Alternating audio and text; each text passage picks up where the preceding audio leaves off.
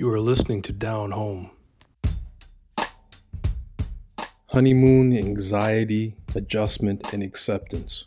According to this online source that I found, these are the 4 stages of what we commonly call culture shock. As is the case with a lot of things in life, everyone's experience with this concept is different. I know that I experienced a bit of it when I moved to Australia with my wife. Jay probably experienced a bit of it when he made the move from Nova Scotia to Ontario. And our next guest had his own experience when he came to Canada from Nigeria. A natural storyteller and lyricist, Dinosu, known by his stage name Dino, is a Nigerian-born artist currently based in Ontario.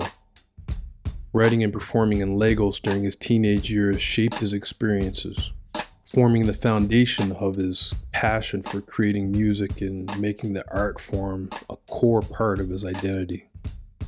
In this wide-ranging discussion with Dino, we talked about his move to Canada as a teenager, his musical influences, and the different challenges Black people face in Canada versus Nigeria. Breaking new ground, breaking new ground, breaking new ground, breaking new ground, breaking new ground, breaking new ground, breaking new ground, breaking new ground.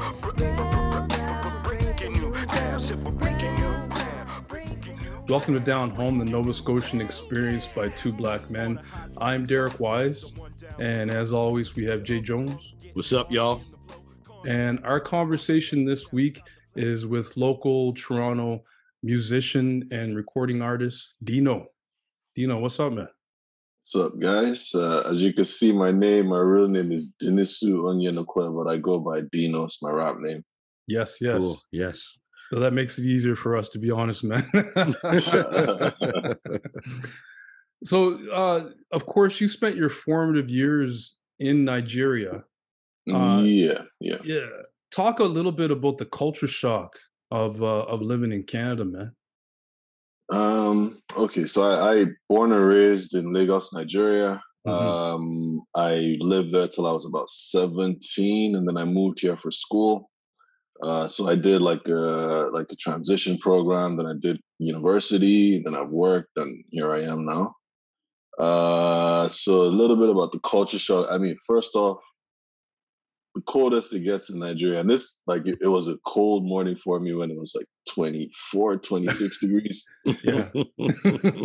And air conditioning will go down to 18 degrees, and I'm all bunched up, oh shit, it's mad cold. So cold definitely was the biggest culture shock. The most cold I had experienced personally was I had gone to South Africa in 2004.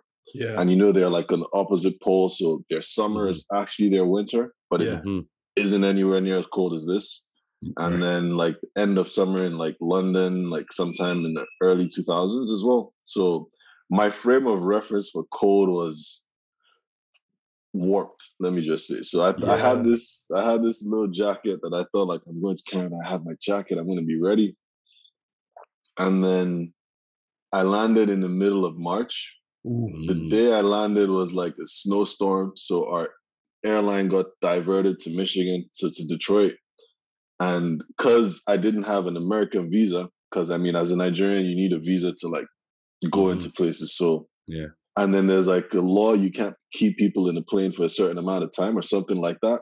Mm-hmm. So we had to stand in between the airplane and the airport. So this was in the middle of March. It was crazy. And then, I eventually came to Canada. My sister was here, so she brought me this big jacket and was like, yeah, you need this. So that was the biggest culture shock. And then I'll just say generally, from a mental perspective, I think I was born and raised in Nigeria. I had a relatively, at least for a Nigerian context, liberal upbringing. Mm-hmm. But overall, Nigeria is a very conservative society. And I think moving here, that was also a big culture shock, it's a very liberal society, Mm-hmm. I remember I moved to Hamilton. So I did a transition program for 1 year so I could apply for university. Mhm. or well, for 9 months, from March to about December. Mhm. And then I remember going to Hamilton. I moved to Hamilton, and I would walk. I would walk to school like in the summers and everything, or even initially, like I just walked all the time because I was like, yeah, it's good exercise. Yeah. And I would see like in people's windows, like all those death metal symbols, like Oh skulls, yeah. like all Yeah. of that. So from my Nigerian background, I was like, oh shit, devil worshippers, So Yeah. I wasn't exposed to stuff like that. So I just had that mentality of like these guys are like actual like into witchcraft and wizardry and all that shit. So Yeah. that was, and then Halloween as well Yeah, that'll wasn't a be thing in that'll be Nigeria. whack. Yeah. So that was also like a big culture shock, just kind of like seeing people dressing up as like witches and like skeletons and all of these Mm. spooky things. I mean, I had seen it on TV, but like to be in it, I was like, yeah, I don't want to be caught outside with witches walking around and all of that. So that was like a thing as well. Yeah. And then I guess just building more on like the liberal culture as well. I think there's just a different there's just a different attitude. It's like it's a lot more laid back, a lot more like I don't want to ascribe any reasons as to why people are laid back here, but like there's less of a fire lit under people, and there's just a lot more societal protections. Yeah. So it's like work is in Nigeria, you wake up at like 5 a.m. to get to work for 7 a.m. to work till 9 p.m. Sometimes you can't leave before your boss leaves. So that was the kind of culture I grew up in. It's like whatever the top says you do, and you overdo, in fact. And even like in the education system, because I came here for school originally, so that was my initial experience. Like, before tests and exams, like the teacher would stay in front of the class and be like, okay, so we're going to be testing you on chapter 1. So read from page 23 to page 44. Like, we didn't get that in Nigeria. It's just like, really? Yeah. We're testing you, and you better know what we're testing you on. So, Life is a test. Yeah. Basically, so it was a lot more like you need to be ready. And like, wow, there wasn't any like, there were like rankings, so you knew if you were top of the class and if you were bottom of the class. So it was very much like a cutthroat type of environment. And I think coming here was a little bit more like, oh, I have a test tomorrow and I know exactly what I should be reading. Like that's easy, Yeah. And I'm not saying one is better or the other. It's just like the attitudes to like work and like school and all of that. And then I guess also the culture shock here as well is like, I grew up in, and I think we're probably going to touch on this later on, but like I grew up in Nigeria, like the most populous Black nation in the world. It's also like I grew up in Lagos, which is also like a multicultural city. So there were like Chinese people, there were Indian people, there were like white people that we all kind of mingled with, but they were the minority. Yeah. So I was part of the majority. So I never had, and then I'm really into history. So I study history, so I know my roots, so I never felt lesser than. Like, I always had a very full perspective of what was going on, even just interacting with people in like out here. So coming here and kind of like learning about the Black experience for like Black North Americans was like a big shock to me as well, because I'm like, like, why? Because I'm sure, I don't know if you guys have heard, Nigerians come here and thrive, but like, and to us, we're kind of like, oh, but you guys have everything, why are people still so stuck? And it's hard to understand until you actually see the relationship between like the state and the population, and then the Black, what's the word, marginal populations and communities as well. So I think all of those things together kind of were like a shock to me, because I grew up and I traveled a bit as a kid, but that was like, now I'm here, I'm like the minority, so all of that was like, so like living amongst it is a very different thing than traveling. That my mom used to tell me that like when you're traveling, you get to sample the actual culture. Smiley faces. Yeah, exactly. Like I remember being in Cuba and speaking to a guy on the resort and the guy got so upset. He was like, this isn't Cuba. This isn't Cuba. And I'm like, yeah, I know it's not Cuba. We're on vacation, right? But so when you're on vacation, you get to sample the positive things. But once you're here and living in it, you're eating the main course, right? Yeah. Seeing it on a day-to-day basis. So, like, what kind of things? What was your age when you came here? I moved here young. Yeah. Okay. So what did moving here and seeing all these things that you'd never seen or experienced before, how did those things, and seeing how sort of the Black population was sort of treated differently in the guise of North America, what kind of things did that do to your psyche? Did you feel out of place, or was your roots, knowing your knowledge of self and your roots, did that just sort of make you want to thrive more? Yeah. So I moved here at 17. Like I came here for like university. So that was kind of, at the time I didn't think anything of it, because most people in Nigeria like go to school like in the States or in UK or Canada or even India, like Ukraine, Russia, different places, because our system is broken for many reasons. Like I'm not dissing Nigeria, but that's just what it is, Yeah. So I think, and then also taking it back, like experiencing it is something different. And not, even though I was a majority in Nigeria, like as a whole, as a people back there. And this is kind of why when we come here, we're like, oh, but there's so much out here. Like you guys have access to, you have a Canadian passport, you can literally do anything you want. So I did, like, as a Nigerian, you do experience like discrimination. It's like inbuilt, it's like and I did history, so I understood the roots of everything, but I still experienced it, like I used to play basketball. Like I thought I was going to be like a football, like soccer player or basketball player. That was my ultimate goal in life. Even coming here as well was kind of for basketball, Right. So I had the experience when I was in Nigeria where, so I played at a pretty high level. And after high school, like we were supposed to like represent the country in some tournament in Poland, and they didn't give us visas because they're like, oh yeah, these guys, there's no proof you're gonna come back home, like all this marginal stuff, right? So I lost out on that experience, and I was very conscious of it. So coming out here, I think that maybe helped my immersion here, because first off, I didn't have that inferiority complex. I knew what I was, right, and I expected certain people to be a certain way. So I don't necessarily think it's. I expected it, like I'm like, there's going to be, it's 50-50. There's going to be stupid people and there's going to be people who think sensibly, Right. So yeah. From that perspective, I think it wasn't too much of a, like I was ready. I was just ready for the experience generally. So I don't think it didn't throw me off so much. It was just more like kind of seeing the perspective of like North Americans, where it's like, okay, so this is,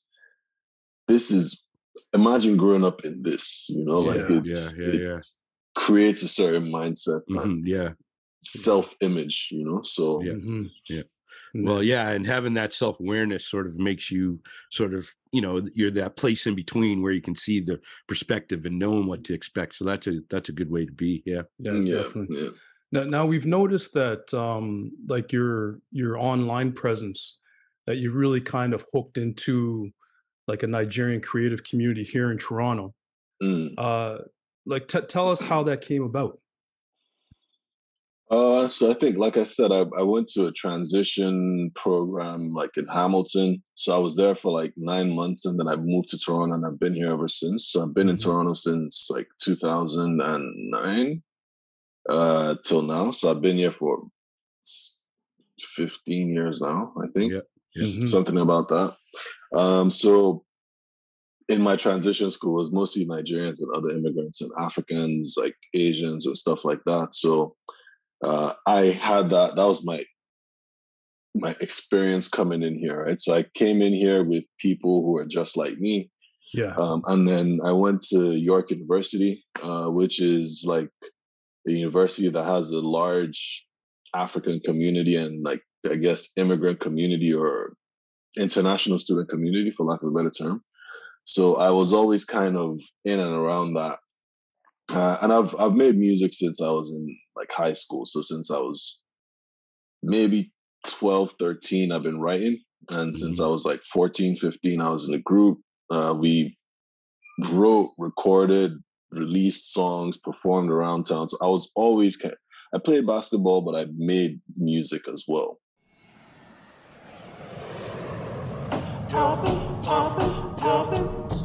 Journeyman, headed for another tournament on another land. Shout out to all my brothers, man, and the girls who held me down when the niggas feeling all down and under, man.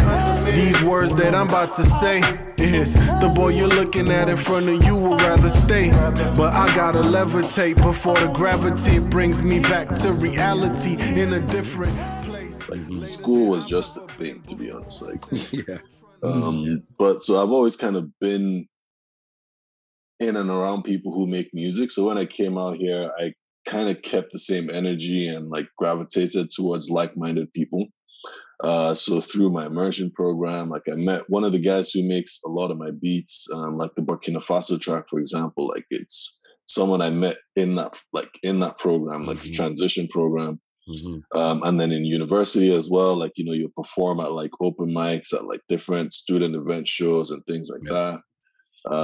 And, you know, I mean, obviously I had to settle, like, 'cause, you know, to immigrate, you need to get a certain job, you need to have certain things. So it might have taken a back seat, but I always kind of, that community just kind of grew because I came with like-minded people, met those people, and then we just kind of kept growing our community pretty much. So yeah, it's interesting how you gravitate towards people of like mind, huh? Like it's kind of a natural, organic type of thing. Yeah. It's a beautiful thing because then, you know, you kind of all are doing your own thing, your own identity, but you're growing together as the same, but pursuing the different dreams. And then some passions that always kind of been there, you kind of start sort of pursuing a little bit more with that help. So, I mean, that's how I kind of met you in the sort of, you know, at an open mic, and you can see the people coming together and people just wanting to share who they are, no judgment. And it's a really good feeling to be around when you're in it. So that leads to, of course, you know, you said you started writing at 12 or 13. Was it always sort of music? And what was that spark that ignited that for you? Like, what made you want to sort of step outside of your regular world and explore your world? You know what I mean? Yeah. So I think I started off with like poetry. So I would just write like 1 page, 2 pages, just like write and just keep writing. There was like no structure to it. So that's me personally. I would just write. Because I read a lot as a kid. Like I read all the time. So like I read a lot of books, like local authors, international authors. My mom like is a very big reader. So I would just like go pick up her book and just read it. Like, so I kind of had a good grasp of the English language, I think. And I would just like write about whatever I was feeling and just write. And I think obviously with the internet age, like lyrics became a big thing. So you would download like 50 Cent songs and like the lyrics, and then go to school and just like, I know the lyrics to this song. So then a couple of my friends would just like do that. And then at some point, one of my friends in high school came back from like a summer vacation trip, and his parents got him a laptop, got him a microphone, got him like Fruity Loops. And he just, because he was very musical, so he played like a lot of instruments, and he just made this CD and just brought like 5 copies and just said, you. And then we just started writing from there, and then recording, and then we just kind of kept it going from there. So that's kind of cool. How it started.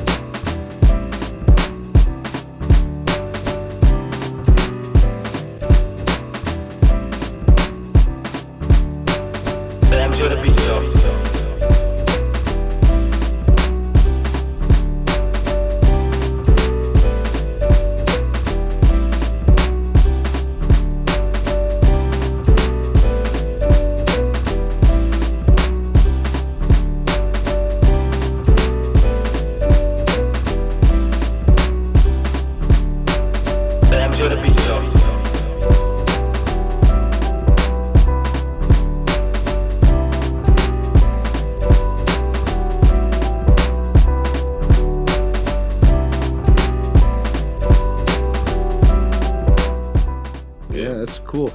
And now from that, listening to some of your music, and seeing some of your performances, you can definitely hear a lot of the eclectic influences that you have, range from soul to hip hop to Afro beats. Now, how did coming to North America?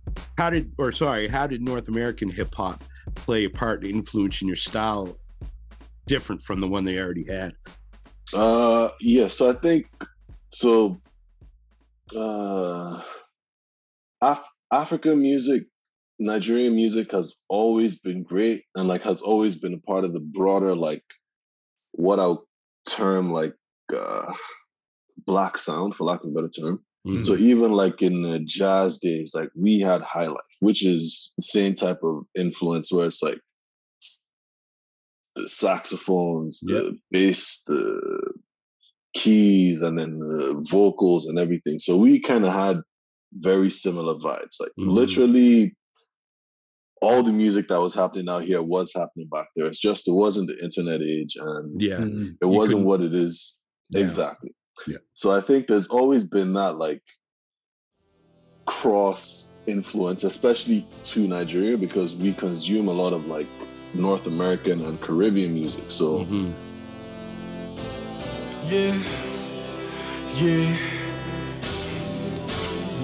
writing this song for Burkina Faso and Ghana too. Wahala day, they're trying to take her away, but no way, Jose, stay baby, don't go. Look what we've done. Prize got us torn, money got us hungry for the fucking unattainable. It is a nightmare, quite scary. Yeah, leadership just gets worse. I'm starting to believe it's a curse. Looking past the sunset, damn, it's funny how the words redefine fucking history. See, Mali's trying to break up, Sudan already broke up. Sit praying to God that we wake up, cause Nigeria's on the road. Pray to God that we make up. Fishy, ain't it? Cause the money never gets to the poor, but somehow the poor's paying for the shit. And Somalia's on fire too. Gaddafi died too. I'm stuck in two worlds. Like we had MTV, like cable, so we had like all of the American and Caribbean songs, like really big in Nigeria, like TV and radio. So it was always kind of in and around. Yeah. So I would say, sorry. And I didn't mean to interrupt. And Fela Kuti was a big influence, like encompassing all those worlds too. Yeah, that's what I was thinking about. Fela Kuti, man. That's huge. Actually, I don't think it was you, Jay, who introduced me to Fela Kuti. I forget who it was. Someone brought me a CD years ago, and I was playing it, and I was like.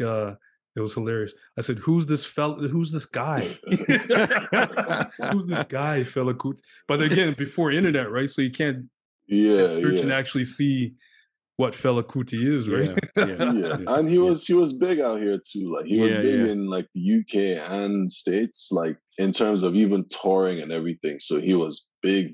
But obviously, it was pre-internet age, so you have to kind of be in it to know. But yeah, I'll say like just it's always been side by side, and I think the difference now is with the internet, it's like having easy access to just downloading songs. Like this was like maybe early 2000s. You're just like, oh, song came out, downloaded. True. Like I said, you get lyrics, so all of those things kind of came together to at least influence me as a person, and there were also lots of concerts with like dancehall artists, reggae artists, hip hop artists, like coming back home and performing, like at the time I was growing up. So you'll find local artists tended to make similar types of music, so kind of influenced by soul. So there was heavy R&B, like heavy soul, like heavy hip hop, like heavy reggae, heavy dancehall. Dancehall was a little more niche because, like I said, it's a conservative society. But it definitely had its place like in the clubs and like outside when you go out and stuff. So I'll say African music has always been great. It just kind of became more mainstream, like with the opening of access to, like, even look at TikTok, like in the pandemic, like Nigerian music blew up just because it started trending on TikTok and going viral. So it's always been great. It's just kind of now more out there, for lack of a better term. Yeah, definitely. Like I even find now, like I'm watching a show or something like that, and like a clip of a song will come up, and you take your cell phone out and you can search just from the clip of music. The clip comes up and it's actually populated on my phone already.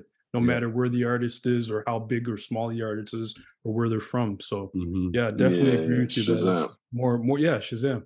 More access, right? More access. Yeah.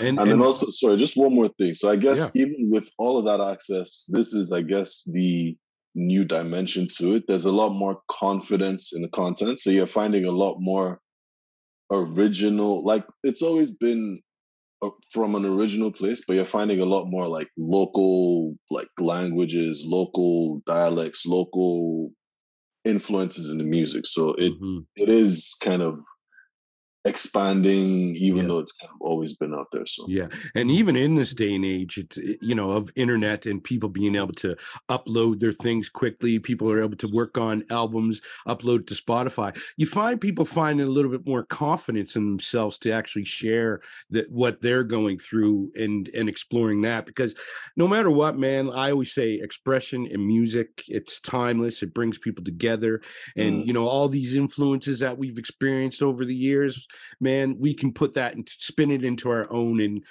express yourself if that's what you want to do, Now, we touched upon it a little bit, but in your mind, is there a difference how Black people are treated here in Canada versus Nigeria? I mean, you came from sort of a place where you were kind of the majority. So, coming here, other than the culture shock, what have you noticed even systemically? I would say yes and no. Probably controversial. I know, like, even amongst my friends, I'm the only person who has like the perspective I have. Or let me not say the only one, but I think yes and no, because the dynamics that operate here kind of also operate in Nigeria as well. So Nigeria is kind of divided along like class and ethnic lines. So where here, like, there's almost like there's an assumption of your social status when someone maybe not more so now, like in 2023, but I think maybe when I just came, it was more like of an assumption of your social status based on your race.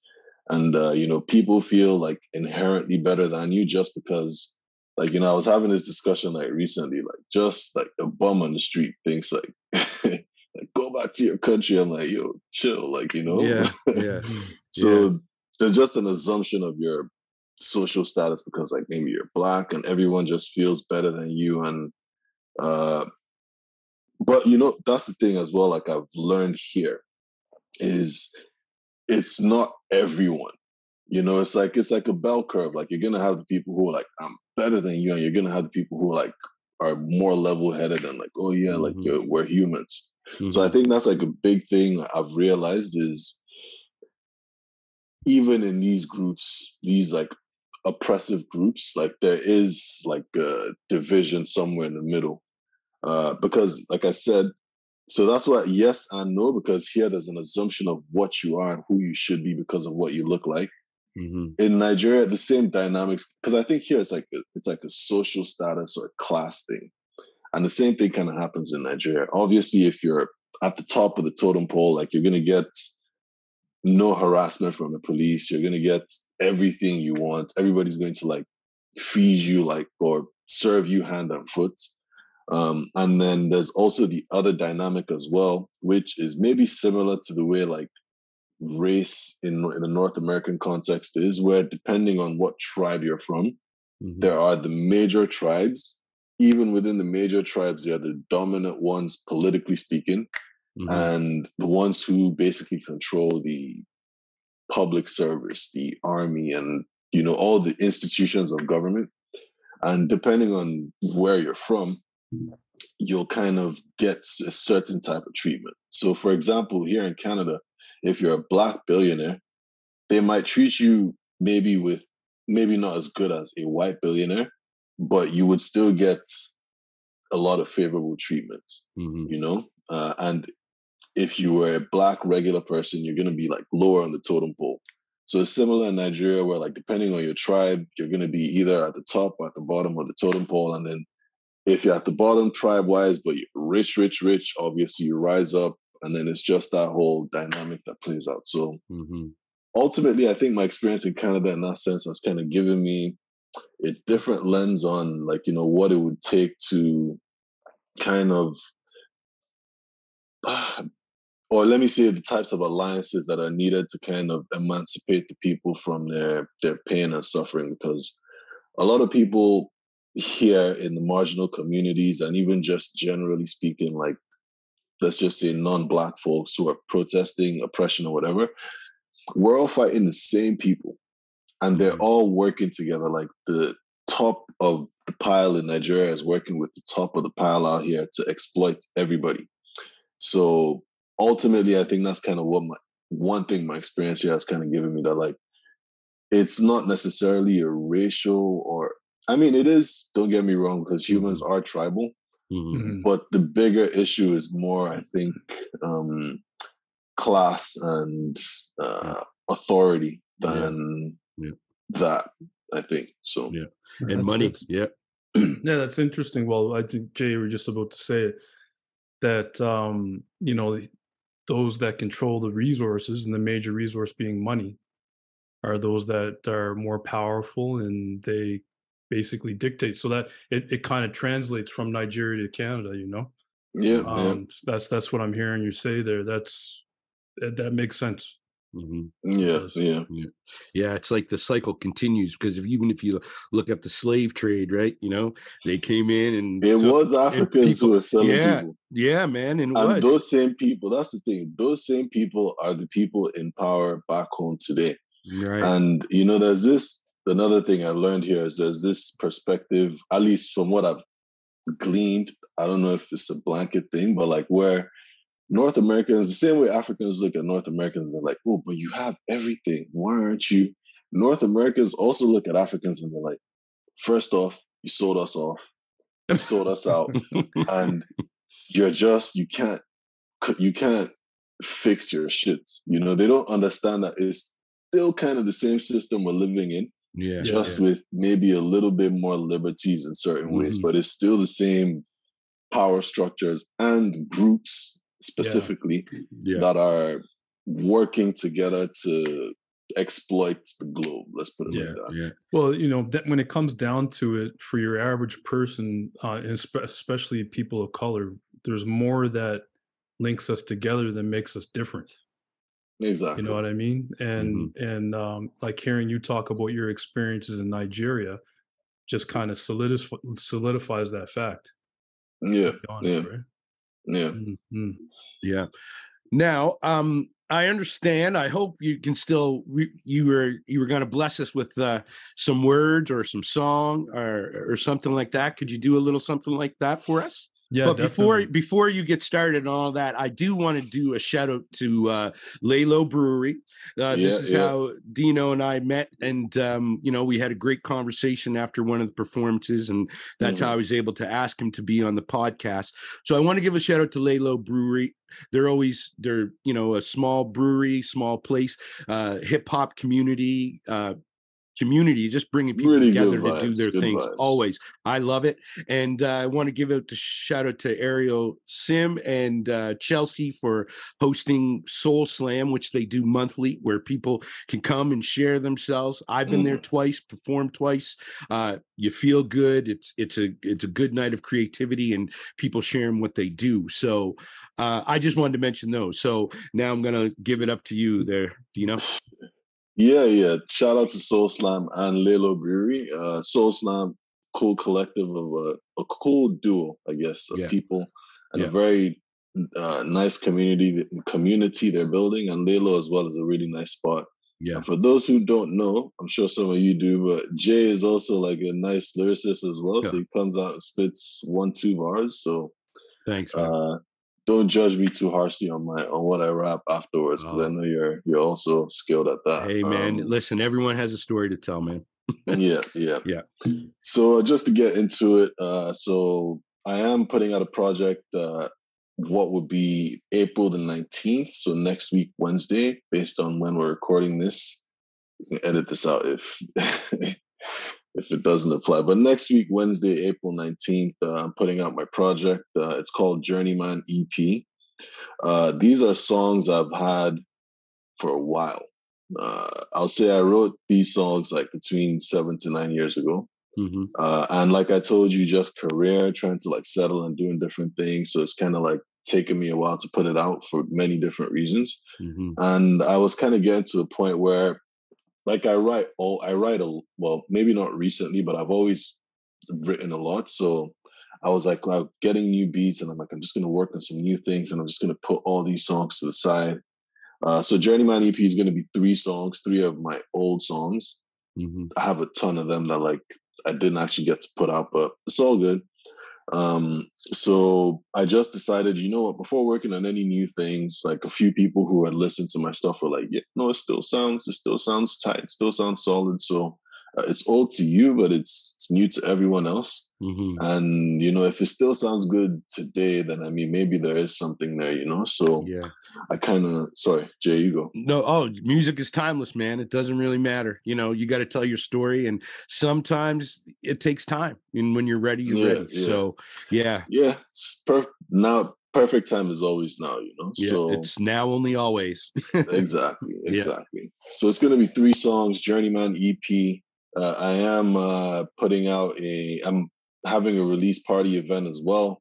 It's going to be in Hale Coffee, which is close to DuPont and Lansdowne if you're in Toronto. So if you hear this before then, pull up or hit me up on socials and we could connect and like, you know, I'll figure something out. Tell you when I'm performing next or whatever the case is. But okay, so I'm going to do one verse from one of the 3 songs.